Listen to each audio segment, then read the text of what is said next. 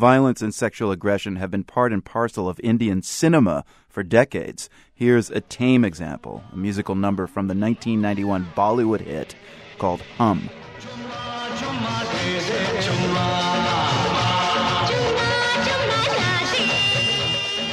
Here, the hero teases the heroine, pressing her for a kiss.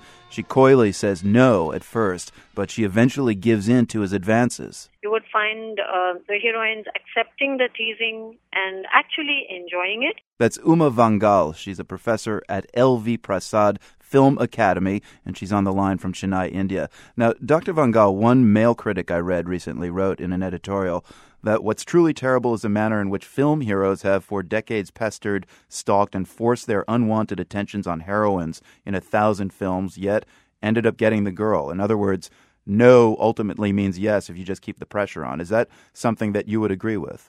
I would completely agree. As a teacher of cinema and popular culture in India, very often I conduct many sessions on this kind of portrayal of the man-woman relationship where aggression in the male is seen as an attractive quality by the woman. They have this very ridiculous term in India called Eve teasing, especially in urban India, where men think it's fun to tease girls in the bus, on the road, wherever they can get away with it. This is portrayed very, very often by the heroes of any cinema, any film, any language basically, Hindi, Tamil, any language.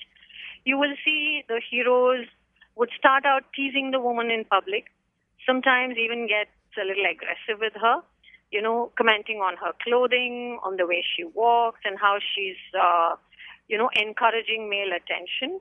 And quite often in the end, ending up with that same woman who can't help falling in love with this man. If it weren't for this part of the narrative of pushiness, getting the girl in film, would things be different in India?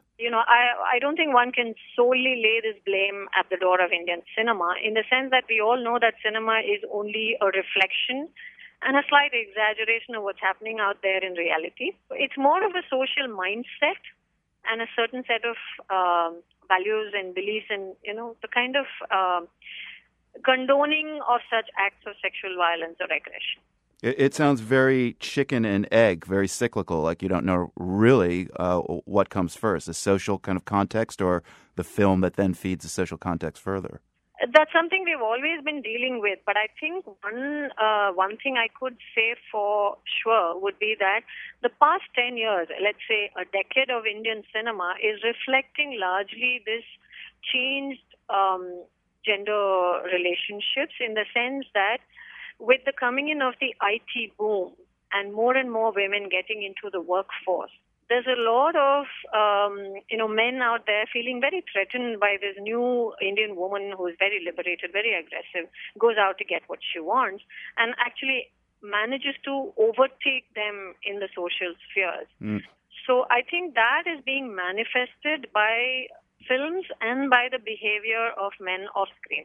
What about just the pure objectification of women in a lot of these films? I mean, do you see a lot of that coming out of Bollywood or any other parts of the country? We see women, first of all, inviting the male gaze by titillating them with their heaving bosoms and, simulating the sexual act as closely as possible in their song and dance routines.